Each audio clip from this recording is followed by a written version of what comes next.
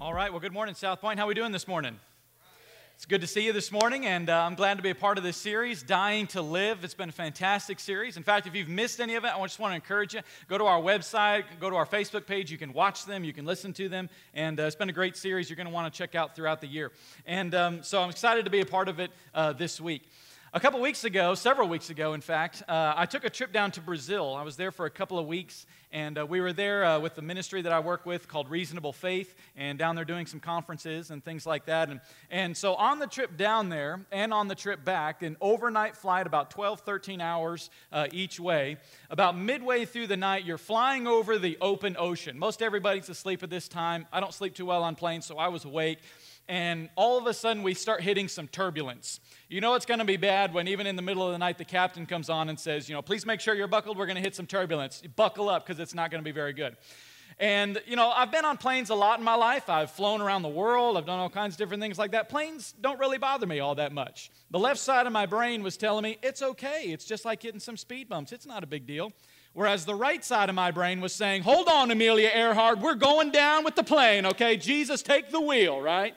Anyone else ever experienced anything like that? They don't really like you screaming that out in the middle of the overnight flight. So just warning, don't do that. And, the truth is airplanes, like I said, don't really bother me. What bothered me was the thought that we might crash into the ocean and I would be left in the open ocean not knowing what creature is going to come up from the depths and swallow me whole, right? It's like I can hear somebody saying, release the Kraken, and here it comes, And, because I have this incredibly rational, completely acceptable fear of sharks. Like, sharks are great. I can see them on the TV screen, but I have no desire to be in the open ocean with them. And, the truth is, look, I've seen Jaws, okay? I know the scientific facts about Jaws, okay? I've seen them, okay? And, the truth is while, we can laugh about these things, you share similar fears, don't you? Like maybe it might be fears of sharks, or maybe it's a fear of snakes or spiders or some other animal that starts with S. I don't know what the deal is with that, but maybe you're scared of the dark. It's okay. We won't judge you, okay? We love people here. Or maybe you're scared to pay full price for something. I don't know. These are your fears, okay? Whatever you want them to be. And while we can laugh at these things and we can joke about these things and even play practical jokes with each other on our different fears that we have, the honest truth is that every single one of us know that there are some genuine fears in our lives that we oftentimes struggle with, aren't there? Like we might be afraid of failure in the future. And so we fail to step out and we fail to embrace the risk that maybe God might be calling us to go out and do this or to speak to this person because we need to make reconciliation with that person. Or maybe God's calling us to step out to speak to that person and share our faith with that person. What if it doesn't work out? Or maybe God's calling you to do this in your job or to leave your job or to step out and do something and you go, well, man, what if I fail? I don't want to risk failure. Maybe it's financial difficulties that we're afraid of. And so we're wondering, man, how are we going to pay the bills next month or the month after that or the month after that? Or maybe it's retirement that's coming down the road. And we say, well, do we have enough saved up? I'm afraid that we don't. Can we retire with dignity so that we are able to have enough to last us as long as we continue to live? Maybe it's fear of the future. Maybe what college I need to go to or what kind of a job do I need to get? Or maybe we're afraid for our family and we fear losing a loved one. We have all kinds of genuine fears that we have in our lives, don't we? And yet, oftentimes, while our fear makes us feel isolated, the truth of the matter is that our fears actually can kind of help bring us and bridge the community that we have because we're not the only people that ever deal with these things alone. In fact, one of the things that I've learned about my fears throughout my life is this. You can fill this blank in your notes in your bulletin. You can pull those out. Is one of the things that I have learned is that the things that I fear the most in my life are typically the areas in which I trust God in the least. Think about that. The things that you fear most in your life are probably the areas in your life in which you trust God in the least. And the truth is that we're in good company this morning. We're not the first people to ever struggle with fear or to struggle with these issues before. In fact, it was the disciples. It was the men who followed Jesus, the men who were closest with Jesus, the men who, shared the campfire with Jesus, who walked with him, saw him do miracles. These disciples struggled with fear. So much so that to the point when Jesus calls his disciples together and he issues this very explicit command to them. He says, fellas, do not fear.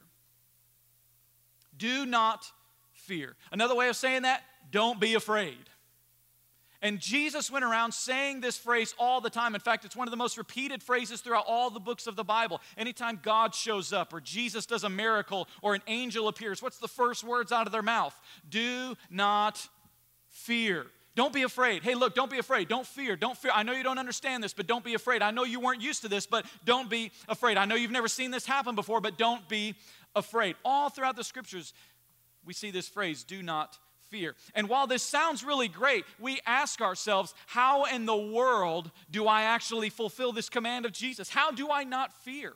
I mean, is fear sort of like a light switch that I can just turn off and say, okay, great, now I don't fear anymore? Or do we become afraid that we're not going to be able to stop being afraid? I don't know. I mean, we struggle with this, don't we?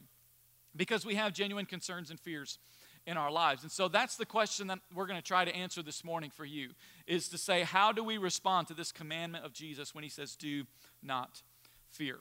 So if you have a Bible or if you have your mobile devices with you, we're going to look in the book of Matthew. We call Matthew a book, but really what Matthew is it is a first century biography written by one of the disciples of Jesus that talks about the life, the teachings, the burial, and the death and resurrection of Jesus. And so we're going to look at one particular teaching in Matthew chapter 10, and then we're going to look at two stories that sort of bracket this teaching that Matthew records that sort of help provide context and drive the point home for us this morning.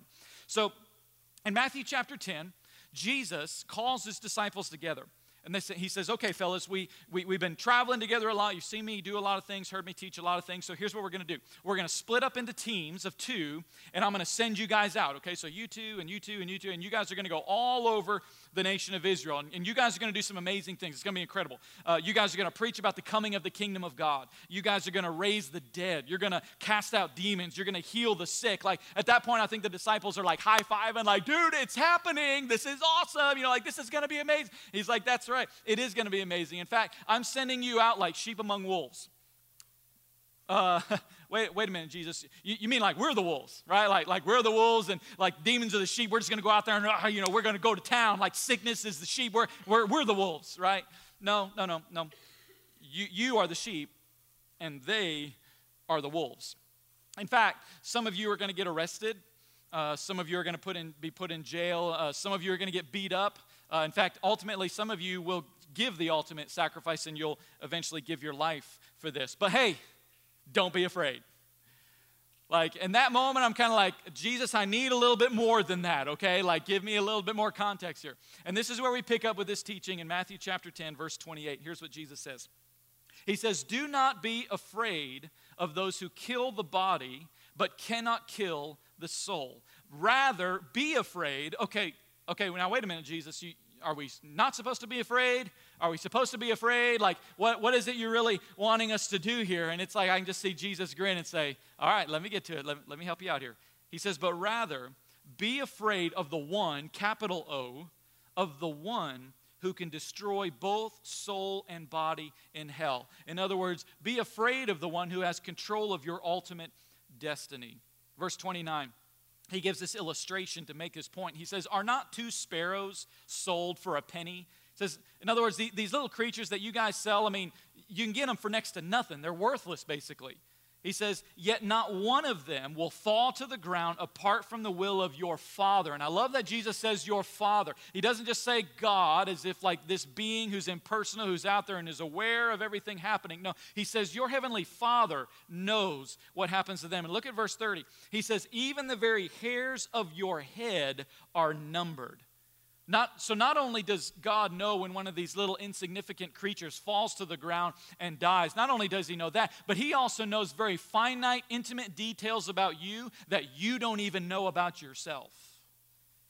And finally, he goes on in verse 31. He says, so because of that, because your Father knows, he says, so do not be afraid, for you are worth far more than many sparrows.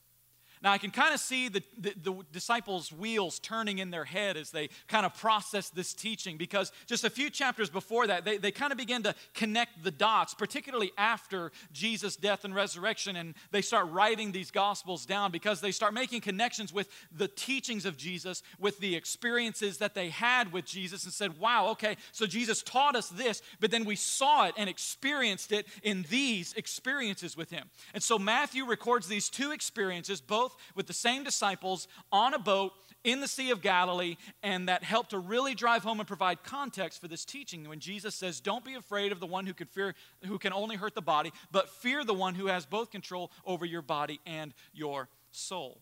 So we go back a few verses in Matthew chapter 8. In Matthew chapter 8, Jesus is teaching on the Sea of Galilee, and he's surrounded by huge crowds of people. They're constantly coming to him. And in Matthew chapter 8, when Jesus wants to make his escape, okay, like they don't have like a bunch of Escalades come rolling in that Jesus can jump in and, they're gone and they can whisk him away. Like Jesus gets into a boat, they push off into the Sea of Galilee, and they're like, okay, see y'all later, we're going to the other side. That was how he made his escape. So they get into the boat, they shove off from land, they go out, and they're out in the middle of the Sea of Galilee. And look at what Matthew records in chapter 8, verse 24. It says, suddenly, everybody say suddenly. Suddenly, a furious storm comes on the lake. Now look, we understand what that means as fellow Oklahomans, don't we? Like it can be this beautiful, nice 75-degree day, sun shining outside, and like 5 minutes later, it's like head for the tornado shelter because it's all coming in, right? We all know what that's like. And that's what happens here, because in the geography of the Sea of Galilee, it's sort of like in this valley, like a bowl. And so the Sea of Galilee is at the bottom of this valley, and on each side you have these sort of plateau mountains on each side of it. So the winds and the moisture would just come swooping in, and all of a sudden, boom, you have this huge storm that crops up out of nowhere. So he says, suddenly a furious storm came onto the lake so that the waves swept over the boat. Now, I don't know about you, if you've ever been in one of these situations where maybe you were on a boat, maybe you were in an airplane, maybe a tornado or a hurricane or something happened in your life where all of a sudden, out of nowhere, you immediately began to fear for your life. Like, you go into panic mode in that moment, don't you? I mean, it's like all of a sudden everything is hitting the fan and you're just going, oh my goodness, what are we supposed to do? That's kind of like what the disciples are going through right now in this moment. And he goes on and it says, but Jesus, what was Jesus doing this whole time? Jesus was sleeping. Now, let's just pause here for a moment, because some of you may be in this room struggle with this exact thing. In fact, some of you have some serious doubts about your faith, or maybe some of you have even walked away from your faith at some point because something happened in your life. A tragedy took place in your life. Something happened that didn't turn out the way that you had wanted it to. And you prayed and you prayed and you prayed, but Jesus was asleep. You prayed and you prayed and you prayed, and God didn't respond the way that you wanted God to respond. Jesus didn't do what you asked and wanted Jesus to do. But I want to tell you today, and I want to challenge you with this. I want to encourage you to come back to the faith, and here's the reason why. Because you're not the first person that's ever dealt with that before. In fact, it was the disciples. It was these men who followed Jesus everywhere that he went for 3.5 years. It was the men that knew Jesus best. It was the people who loved him the most, his best and closest friends, that they are in the middle of this situation. They are afraid for their life. They think everything is falling apart at the seams, and yet they didn't just imagine that God was asleep. They actually saw him asleep in that moment. Matthew continues on in verse 25, though, and he says this. He says, so the disciples went and they woke him, saying, Lord, save us. We're going to drown. To which Jesus replied, you of little faith, why are you so afraid? Now, I think maybe at this point, I just visualize in my head, there's maybe one of these more obscure disciples that we really don't hear anything about, that he's kind of in the back, maybe like Bartholomew or something. He's like in the back going, Jesus, permission to speak freely, please. Are you kidding me? Like, what kind of a question is that? Like, why are we so afraid? You see the waves coming over the boat, right? Like, we're about to drown. Jesus, like, drown, like literally drown. Jesus, like, we're afraid because we're about to drown. And when you're about to drown, you're afraid. So why are you even asking that question, Jesus? But what does Jesus do? It says he gets up Verse 26, then he got up, he rebuked the winds and the waves. Jesus just got up and said, stop. And everything became calm. Verse 27, then the men were amazed and they asked, what kind of man is this? Even the winds and the waves obey him. Now, their response is a really fascinating response because this story appears in multiple Gospels. And so in the Gospel of Mark, which earliest church fathers, the early church father Papias, actually recorded that Mark was a traveling companion of the Apostle Peter and wrote down Peter's Gospel. And so Peter is reciting, telling Mark what his experiences with Jesus were, and Mark wrote it down, and then it was distributed amongst the early church before it was eventually combined into the New Testament with everything else that was being distributed at the time. And so Mark does something very interesting here. Mark takes the verb form and the noun form of the word to fear in the Greek, and he combines them both together when describing the disciples' view of Jesus in that moment. So in other words, Jesus calms the storm. The disciples are afraid of the storm. I mean, they're terrified. They're terrified for their life. But then Jesus gets up. He rebukes the wind. He rebukes the waves. He calms everything. And then Mark records that the disciples feared a great fear. In other words, they were afraid of the storm, but they were more afraid of Jesus because, oh my goodness, who are we in this boat with? He's not what we thought he was. Even the wind and the waves, nature itself obeys him. So that afterwards, the disciples began to put two and two together. That, oh, okay, I see what you meant by that teaching, Jesus. So I see what you mean, that there is something to be afraid of. It's just that we have been afraid of the wrong thing. There is something to be. Don't be afraid of that thing that can only kill the body but can't harm the soul. Don't fear the one. Don't fear the thing. Don't fear the disease. Don't fear the person. Don't fear the empire in the case of the disciples that can only harm the body. Instead, fear, reverence, stand in awe of the one that controls the ultimate destiny of your soul. Because in moments like this, the disciples would say, our fear in the moment is eclipsed by a greater fear of the one with whom we share the boat. But Matthew says, you know what, the lesson's not over. Because we still didn't quite get it. And so Jesus kind of had to give us another lesson. And so it goes on in Matthew chapter 14, a few chapters down the road. Jesus, this particular story of Jesus is actually in all four of the Gospels. And Jesus takes the bread and he takes the fish and he multiplies it, blesses it, and it feeds 5,000 plus people, 5,000 men. So they weren't even counting the women and the children. Thousands and thousands of people. In fact, he includes the disciples with him on this one. I mean, he's like handing them the basket saying, okay, Peter, take this basket of bread. And he's like, dude, Matthew, I was feeding thousands of people and it never emptied. I know, Peter, isn't it amazing? I had fish and it never ran out. I still have the basket. It's still full. And at the conclusion of that, Matthew records that Jesus tells his disciples, all right, fellas, we're going to make our escape again. Let's get into the boat. And they're like, no, we're not going to get in the boat. Because Matthew, Mark, and John record the next story, in which case it starts out where they say Jesus made the disciples get into the boat. He made them. Like, okay, hey, fellas, let's get into the boat. No, Jesus, we're not getting in the boat with you again. Well, why not? What's the problem? Because we remember what happened last time we got in the boat with you, and we're not going to risk going out there and drowning again, okay? No, come on, fellas, it's going to be all right. Look, I calmed the storm last time. Let's go. Get into the boat. Okay, so everybody gets in the boat. Jesus shoves them off and says, all right, see you guys later. I'll meet you on the other side. Like, what? Like, where are you at, Jesus? That's all right. You guys can do it. I'm going to dismiss the crowd. So you have the same group of men. You have probably the same boat. You have the same Sea of Galilee, only this time, Jesus isn't with them. And so these guys set out to cross the lake because, by golly, that's what Jesus told us to do. Jesus told us to go to the other side. All right, well, we're going to go to the other side. We're going to row, and we're going to get there. Hey, we've got some fishermen on our team. We got some experienced people on our team. And, hey, we're going to go to the other side. We can do this. All right, we're going to go do what Jesus told us to do. So we pick up in Matthew chapter 14, in verse 23. It says, after Jesus had dismissed the crowd, he went up onto a mountainside by himself to pray. Now, in this type of situation, if you've ever been out to the Wichita Mountains and you've ever been on the side of Mount Scott that overlooks Lake Latonka out there, that's kind of pretty similar to that. Like, you can be up on the side of Mount Scott, you can overlook the whole lake, and you can actually see what people are doing on the lake.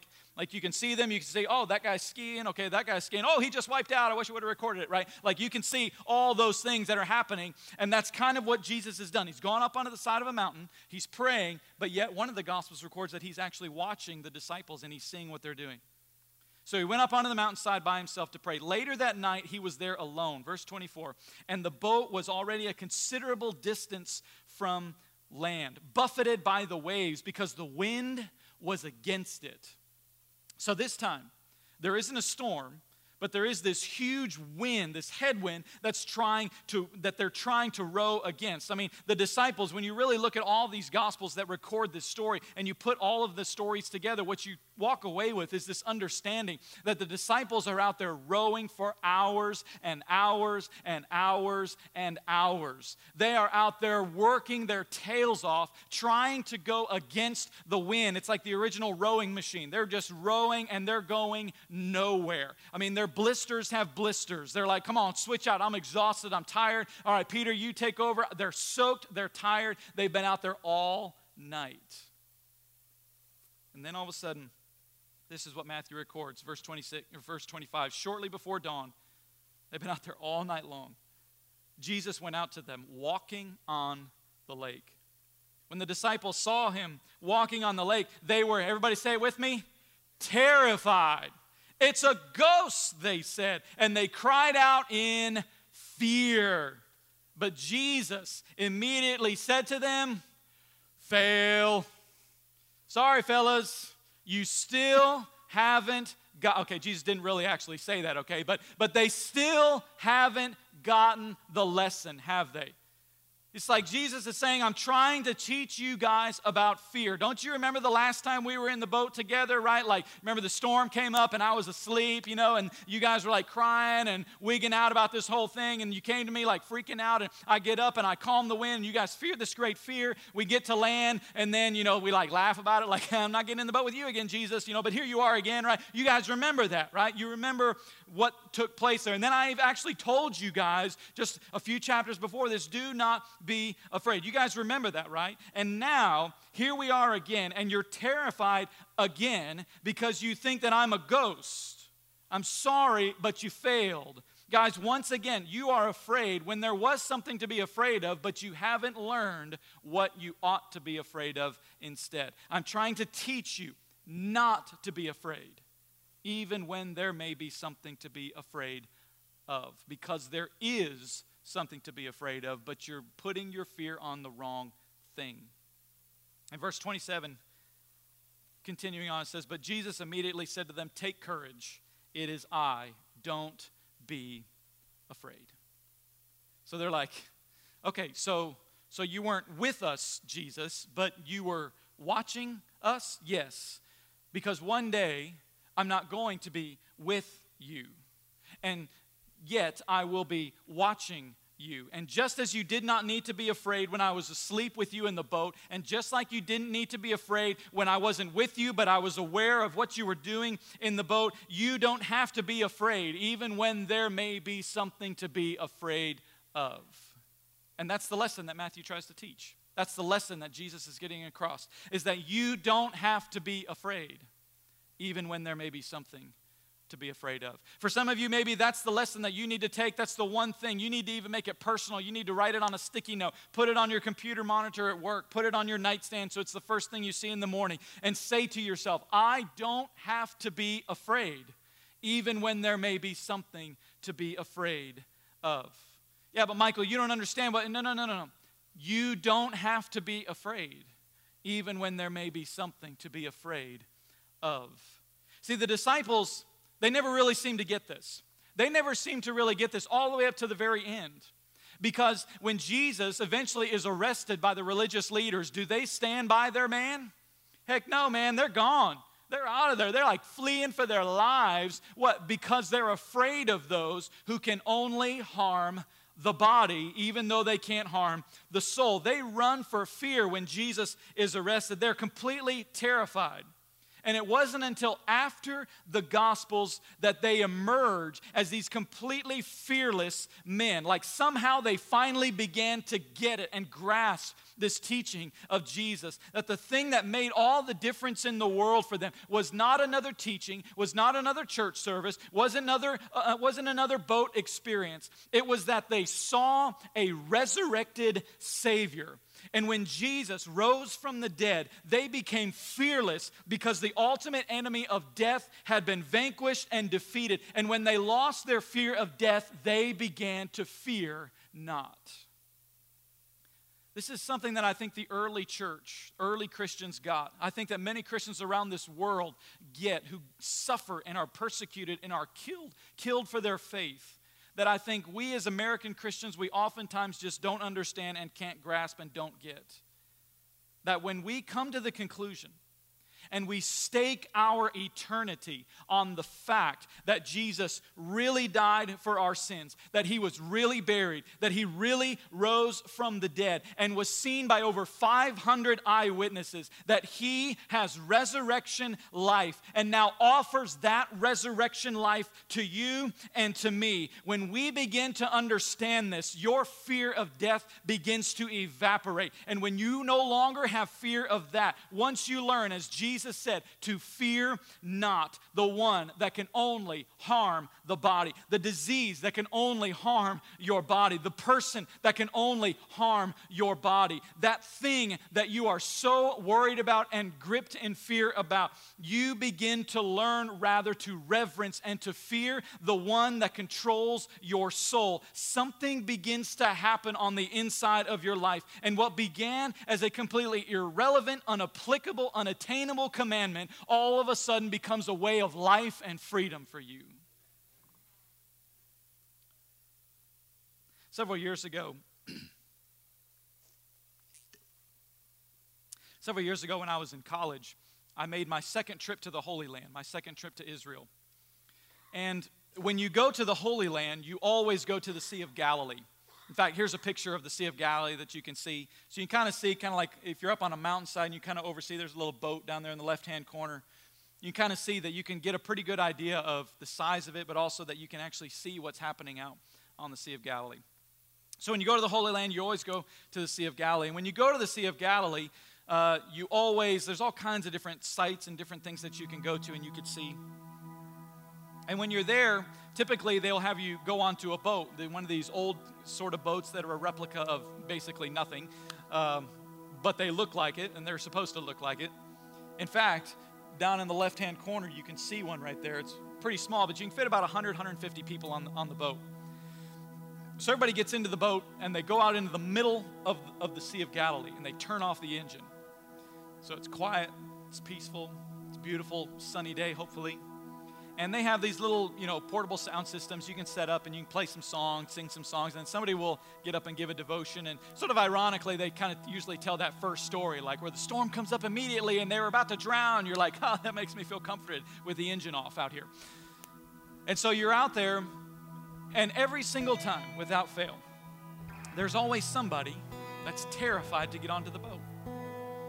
They're on land, and everybody's getting on, everybody's filing on, they're stepping onto it, and they are just frozen with fear because they're scared of the water, they're scared of deep water, but man, they have saved and saved and saved for years to go to the Holy Land, so they muscle up the courage and they get onto the boat, but they're just sitting there like frozen with fear the whole time, and they're ready to get off. Do you know why I really didn't have any problems getting onto the boat? You know why? Like for me, why I could just simply step onto the boat, and why I could even be confident and say, hey, it's okay. You don't have to be afraid. For 3 reasons. Number 1, I know how to swim. Number 2, I've been on the water and I've been on boats a lot in my life. And thirdly, I've actually been on those boats on the Sea of Galilee. I've been there. I've done that. I've got the t-shirt. I know what to experience. And so I could stand there with absolute confidence and knew that they too could stand there with absolute confidence because I knew how to swim I'd been on the water a lot in my life, and I'd actually been on those exact boats on the Sea of Galilee before. And so I could tell them with confidence, fear not. Do you know why Jesus could say to his disciples, and why he can whisper to you and to me through the centuries today, that you don't have to be afraid? Do you know why Jesus could say that? No matter what circumstance we find ourselves in spite of the difficulties we may find ourselves in spite of the fear that grips our hearts. You know why Jesus could say, fear not? It's because Jesus knows how to swim. He's been on the water a lot. And he's been on that exact boat that you find yourself on this morning. He's seen a lot of things. He's dealt with a lot of things. And he knows exactly what you're facing in your life today.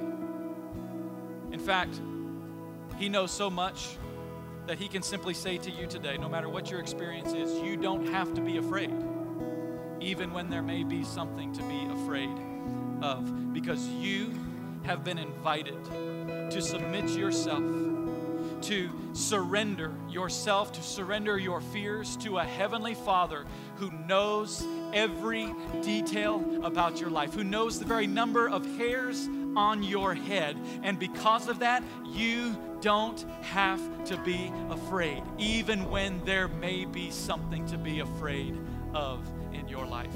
And you are invited to submit those fears to your Heavenly Father, because He will walk with you through it. He loves you, and He wants to see you through it in your life.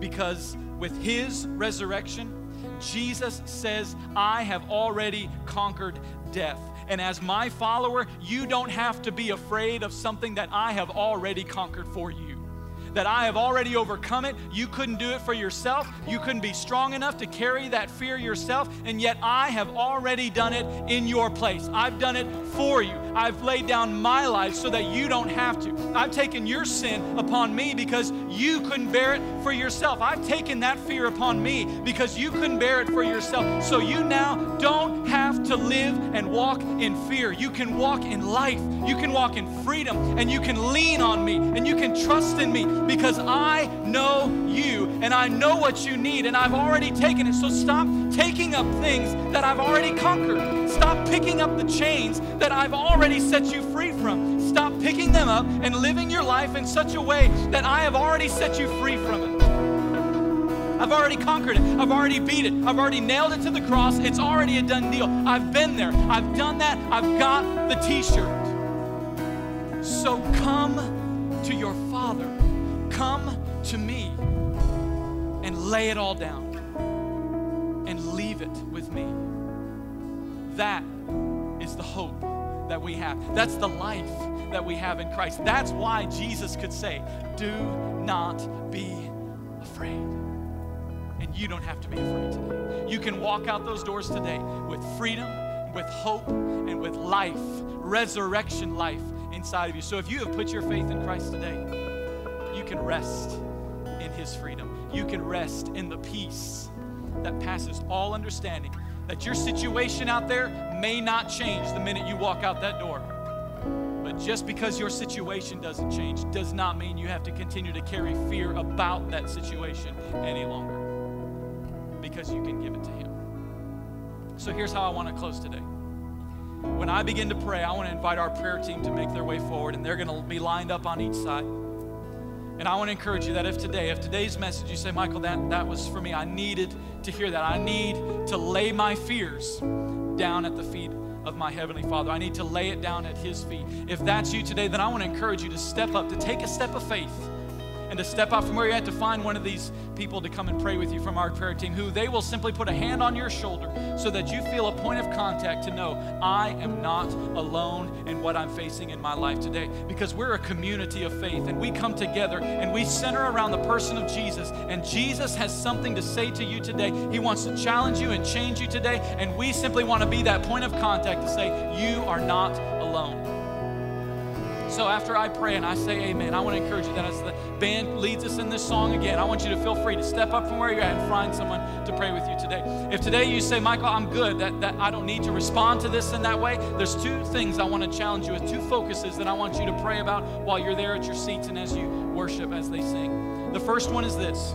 I want to challenge you to say, God, when moments of fear come in my future, because they will come, you will have the temptation to fear at some point in the future. Something will come up in an area that you trust God in the least, and you will be challenged and you will be tempted to give in to fear the one that can only harm the body. But I want you to pray and say, God, help me in those moments when they come. Help me to be prepared. Help me to set up some guardrails so that when those moments come in my life, I can stand firm in the peace of God, knowing that no matter what fears come my way, I don't have to be afraid, even when there is something to be afraid of, because there is a greater one who is greater than any fear that I have. So let my fear be eclipsed by my reverence and my fear of who you are.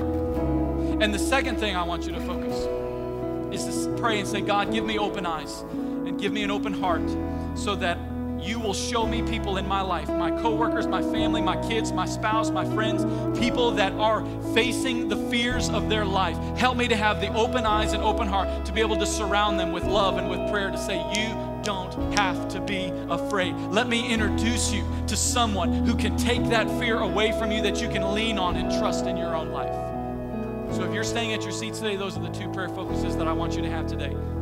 So I want us to pray, and if you want to respond, to have someone pray with you, or if it has something completely different than this message today, but you say, I need someone to pray with me about this, then I want to encourage you to step out and pray with someone today. Let's pray.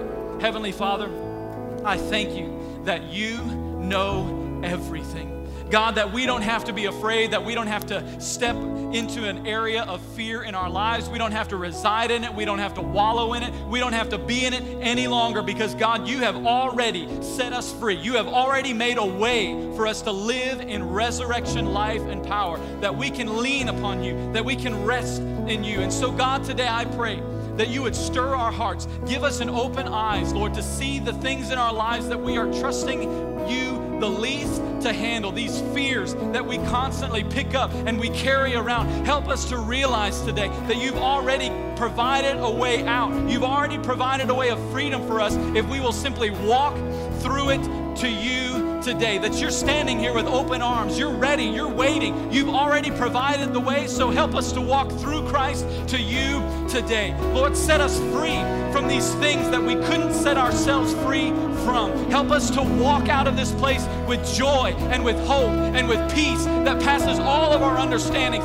that even if our circumstances don't change, we know that you are actually not asleep in the boat, but you are alive and awake and you are aware. And so today, help us to leave with that acknowledgement in our hearts and minds that you know us and you care for us and you are aware of everything happening in our lives, so we can submit our fears to you today. Remind us of that today, Lord, and set us free.